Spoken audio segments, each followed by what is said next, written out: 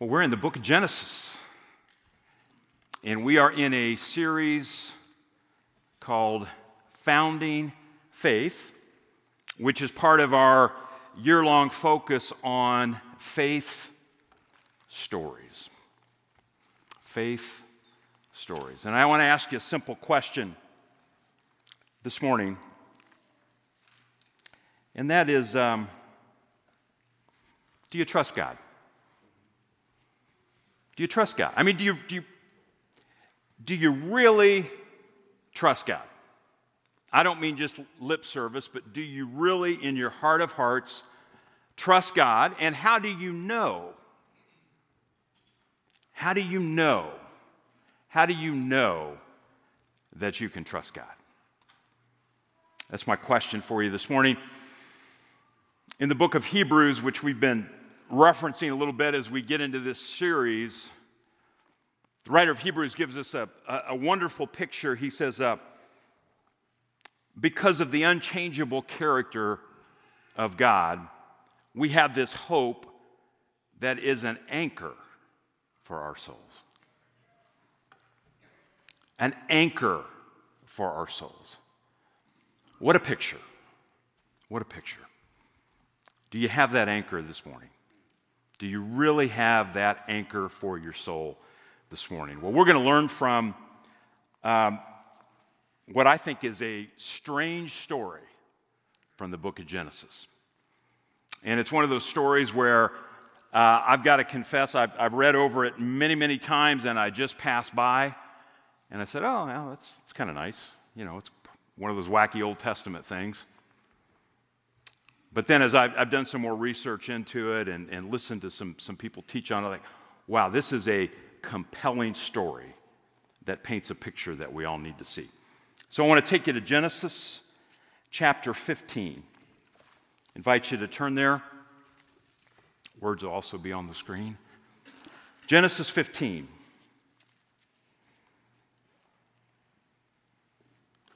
Genesis 15, verse 1. After this, the word of the Lord came to Abram in a vision. Now, let me give you a little context.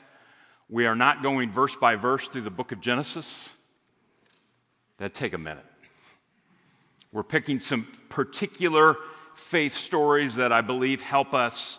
They have something to show us, and they are shaping us so that we can share our stories with people who need the hope of Jesus. After this, the word of the Lord came to Abram in a vision. What has happened?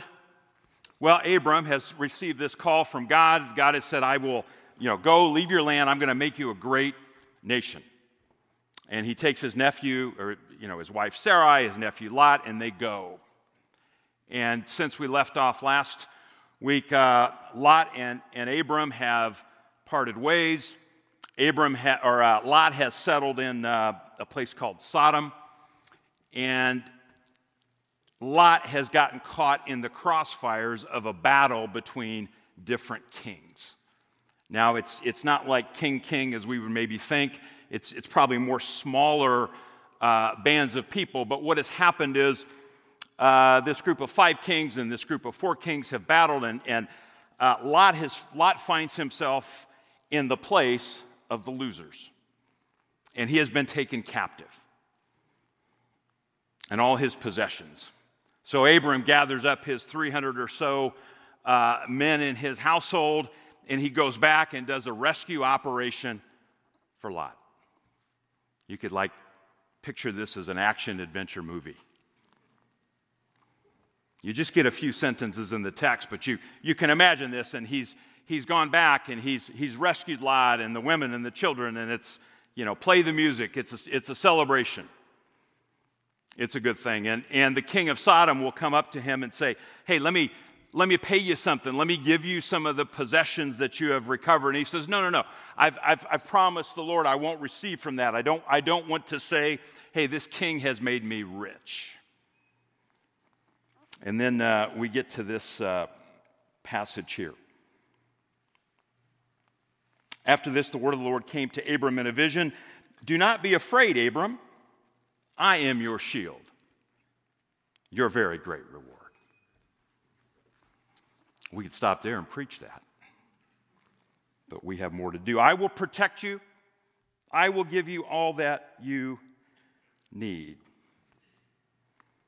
Verse 2, but Abram said, Sovereign Lord, what can you give me, since I remain childless, and the one who will inherit my estate is Eliezer of Damascus?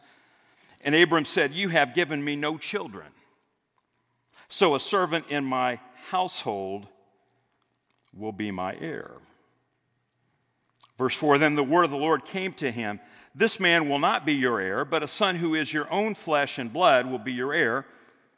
He took him outside and said, Look up at the stars and count them, if indeed you can count them. Then he said, So shall your offspring be. Now we got to back up here just a moment and think about the narrative. When God initially called Abraham, he did not give him all the details of the plan. Has God ever done that to you? Hey, I want you to do something, but I'm not going to give you all of the details. In fact, the call that I may give to you may seem really hard and really strange, and you may wonder, how will this be?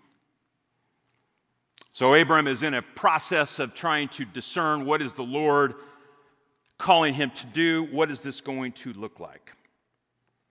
But God has said, if indeed you can count them, then he said to him, so shall your offspring be. Verse 6, Abram believed the Lord, and he credited it to him as righteousness. Now, if you're a Bible, I got to pause for just a minute. We got to do a little bit of Bible work. We'll get to the story. We've got the action-adventure part. We're going to get to a strange part in the story, but we need to pause, and we want to take a hard right in our Bible. I want to take you all the way to the book of Romans. Romans chapter 4. Let's go ahead and put Romans 4:1 on the screen. The Apostle Paul will make use of this particular verse. He will do this. He'll do this and use it in a couple different ways. Younger brother of Jesus, James, will use this verse, but I want to point you to one example here. Paul says this in Romans 4:1. What then shall we say that Abraham, our forefather, what then shall we say? That Abraham, our forefather, according to the flesh, discovered in this matter, if in fact Abraham was justified by works, he had something to boast about, but not before God. What does Scripture say? Abraham believed God, and it was credited to him as righteousness. Now, to the one who works, wages are not credited as a gift, but as an obligation. However, to the one who does not work, but trusts God who justifies the ungodly, their faith is credited as righteousness. So in the big enchilada of Paul's letters, where he's going to explain all of grace and salvation and all these things, he's going to go back to this forefather Abraham and say this whole thing is not based on works, it is based on faith. You can't earn it. Amen? It's a good thing. Now, James will come along later and say, well, hey, this faith that we have ought to express itself in something. Faith without works is dead. And there's a living out. That's the other side of the coin. They're not in contradiction. They work together. Paul, at another time in Galatians, we won't have time to turn to it, but he'll use this text as a strong rebuke against the church at Galatia for not welcoming people in. It's a passage of unity. Now let's get back to the story. Verse 7, he also said to him, I am the Lord who brought you out of Ur of the Chaldeans to give you this land to take possession of it. He's going to reiterate this promise. But Abram said, Sovereign Lord, how can I know that I will gain possession of it? How can I know? How can I know? you ever have that question to God? How can I know that this is true? Now, God has already affirmed, he's credited his belief, his faith. He's affirmed this. Now, Abram is saying, but I'd like some details. I'd like to know how this is going to work itself out. It's a fair question. So the Lord said to him, verse 9, bring me a heifer, a goat, and a ram, each 3 years old, along with a dove and a young pigeon. God, what are the details? How's this going to go? Bring me some animals. What is going on here? This seems like such a strange act. Abram knew what to do. Abram brought all these to him, cut them in two, and arranged the halves opposite each other. The birds, however, he did not cut in half. This is a strange story if you don't know the culture. Some of you know where this is going. Some of you have, good night, where is he going today? I have no idea how this is going to apply to my life today. But here's what's going on. Here's what Abram hears. Okay, we're going to cut a covenant. That's what the ceremony was called. The closest thing we might have to it today is we're going to sign a contract. When I perform a marriage ceremony, I don't think it's legal in the eyes of the state till both parties sign the contract. When you sell a house and you sign all those documents, both parties sign the contract. Have I lost anybody yet? Now, when you cut a covenant, here's what you do. Signing is so soft. You're going to bring these animals, you're going to cut them in two, and you're going to put them in a path, and both parties are to walk between the pieces. And what are you saying? If I don't uphold my end of the contract, if I don't fulfill it, may I be like these animals. We've got lawyers and lawsuits and all this. Fine. May I be like one of those dead animals if I don't fulfill the contract. This is just the culture, okay? This is the culture. I'm not making this up. This was the culture. This is what they did. This is what Abram hears. If I don't fulfill my end of the bargain, may I be like these dead animals. Verse 11. Then birds of prey came down on the carcasses, but Abram drove them away. Now picture this scene for a minute. It would take a while to perform this. To slice these animals up, split them open, lay them out. Imagine the birds coming in. He's going to shoo them away. This is a brutal scene. It just is. It's a brutal culture. I go to the store and I get my chicken and it's frozen in a package. And I'm upset when they raise the prices a little bit. I don't like handling. I'm so soft. I don't like handling this stuff. That's just what they did back then, though. Verse 12, as the sun was setting, Abram fell into a deep sleep, and a thick and dreadful darkness came over him. Then the Lord said to him, know for certain. What does Abram ask him? How can I know? Know for certain that for 400 years your descendants will be strangers in a country not their own, and that they will be enslaved and mistreated there. But I will punish the nation they serve as slaves, and afterward they will come out with great possessions. You, however, will go to your ancestors in peace and be buried at a good old age. In the fourth generation, your descendants will come back here, for the sin of the Amorites has not yet reached its full measure. That's a lot of information to process. How do I know? Well, I'm going to tell you the whole story. Do you really want to know?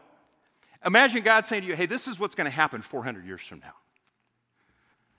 Do you really want that information? Can you handle that? Can you handle that truth? I imagine Abram trying to process all this. Now, we've got the pieces here. We've got a covenant. We're going to cut a covenant. Abram's waiting. What is Abram waiting on? If you're going to cut a covenant, what do? You walk through the pieces. He's going to wait. He's going to hear this. He's going to see this big picture of what God is up to. Verse 17, when the sun had set, darkness had fallen. And darkness had fallen. A smoking fire pot with a blazing torch appeared and passed between the pieces. On that day, verse 18, the Lord made a covenant with Abram and said, to your descendants I give this land, from the Wadi of Egypt to the great river, the Euphrates, the land of the Kenites, Kenizzites, Cadmonites, Hittites, Perizzites, Raphites, Amorites, Canaanites, Girgashites, and Jebusites. What is going on here? They're going to cut a covenant. Who has passed between the pieces? Has Abram passed between the pieces? No. A smoking fire pot and a blazing torch is all that has passed between the pieces. This is a strange scene, but it is so profound. It is so profound.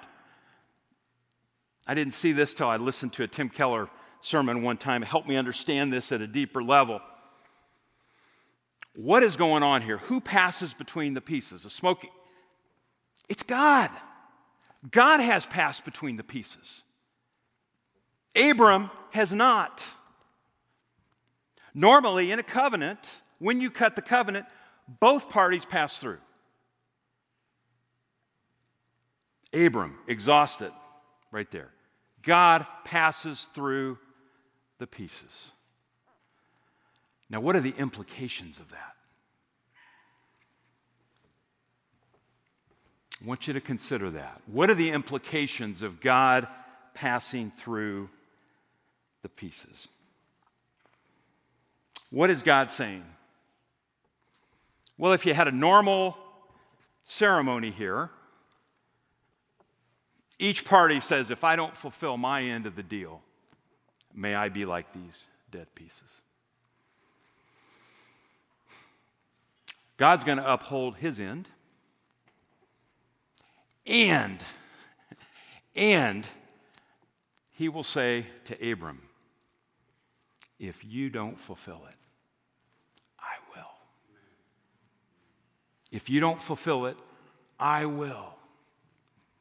And I know you're not going to be able to do it. I know you can't hold up your end of the covenant.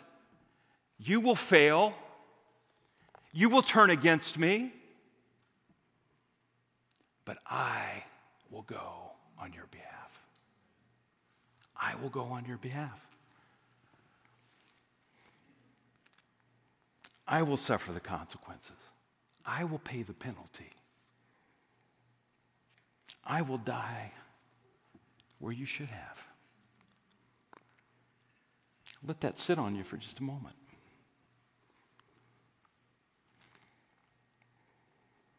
Now, 2,000 years later, do the timeline here.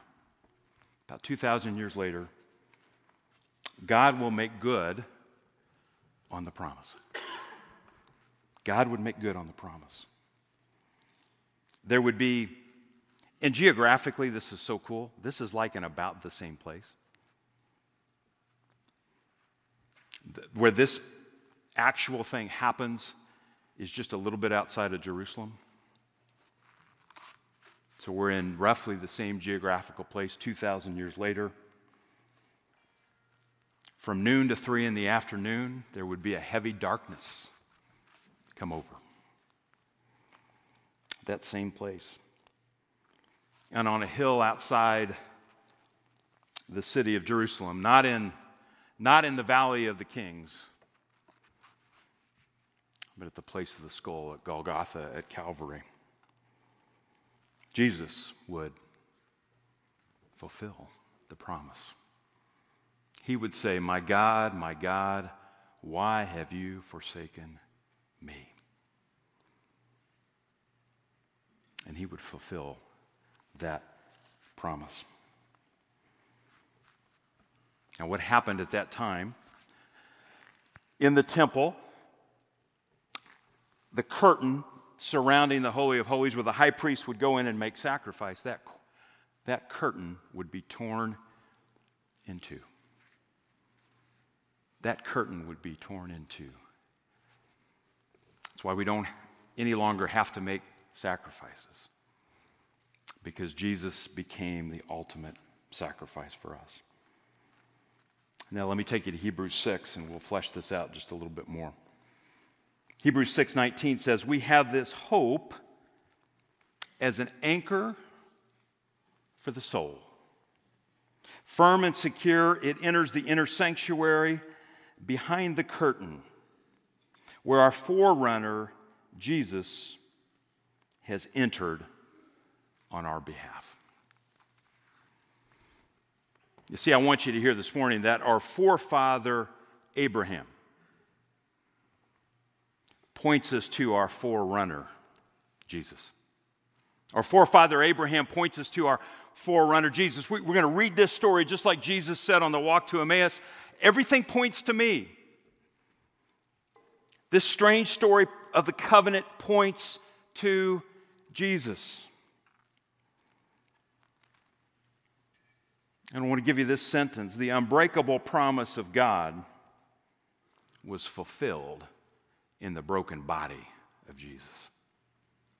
The unbreakable promise of God was fulfilled in the broken body of Jesus. This is historically true. It really happened at a place in time. God broke through and sent his son Jesus to die on the cross for us, to pay the penalty for our sins. He passed through the pieces so that we could have access and a relationship with him. We can have the forgiveness of sins. It's theologically true. It all points to this, that Jesus is the perfect sacrifice. That we can't do anything. We cannot fulfill the covenant. We cannot fulfill the promise. We will always break our promise.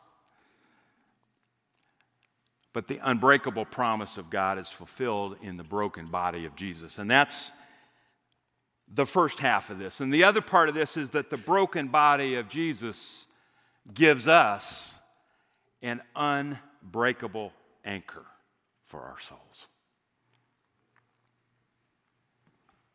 That the broken body of Jesus gives us today an unbreakable anchor for our souls. Do you have that anchor today? Do you have that anchor today? Well, how do you know? How do you know? How do you know that you have that anchor? And I would simply ask you, what is your life anchored to? What's the deepest part of your life? What is your life anchored to? Is it anchored to your hope in Jesus? Or is it anchored to something else? You know, I was thinking, what's the deepest thing that your soul is anchored to? I had a little test about 15 years ago. I got cancer and I got demoted in my job in the same year. Some of you heard this story. Sorry, I'm going to make it real quick. Two rough things happened to me. The cancer, I trust God. The demotion in my job just crushed me. What do you think that revealed about me? What was the deepest anchor? God, I could trust you, but my performance, the way people look at me? Ooh. There are all kinds of things we can anchor our souls to. What is at the bottom? What's the deepest? There are all kinds of good things, family, job, church. They're great things. But what is the deepest anchor? How deep does it go? Now, everything else is eventually going to break. I don't care how fit you are, you're going to die. Your body's going to break down and you're going to die. I don't care how great your job is, eventually you're going to retire or die. Maybe at the same time, I don't know. How much you love your family, how great of a parent, grandparent you are, you're not the anchor for anybody's soul. God may use you, but you're not the ultimate anchor. Amen? The sooner we can figure that out, the better. But what's the deepest anchor of your soul? Is it really Jesus? Now, if it is, let's live like it and let's share it. And if it's not, let's go after Jesus. Let's pursue him. Let's respond. Let's say, Lord, I believe, help my unbelief. I'm messed up. I've got other anchors. I've pursued other things. But you, I want you to be what I attach my life to. So I don't know what it is for you. I don't know where your anchor sits, what you're anchored to. But we're going to do something right now as a church family. We're going to come to the communion table. We're going to come to the table. And the team's going to lead us in a song, and you're going to have the opportunity to come up and receive the elements. And I want you to do this. I want you to take a minute, and I want you to reflect. I want you to remember. Remember what Jesus has done, that he has passed through for us. We remember that on the night Jesus was betrayed, he gathered his disciples in the upper room. And he broke the bread, and after giving thanks, he said, "This is my body, given for you." This is a fulfillment. The disciples, they wouldn't have connected the dots. They didn't know. This promise is fulfilled. The unbreakable promise is fulfilled right now. So he gave it to him. So this is my body given for you. Take, eat, do this in remembrance of me. And in the same way, he took the cup. He said, this is the blood of the new covenant, blood that will be shed for you for the forgiveness of sins. So when you're ready, after I pray, you can come forward and receive and simply invite the Holy Spirit to lead you closer to Jesus and be the anchor of your soul. Let's pray. Father, we thank you. We thank you for your goodness. We thank you for your grace.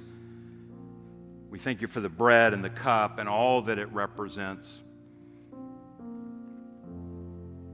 Holy Spirit, work in us. Show us what our souls are truly anchored to. And would you release us from those things that are not you?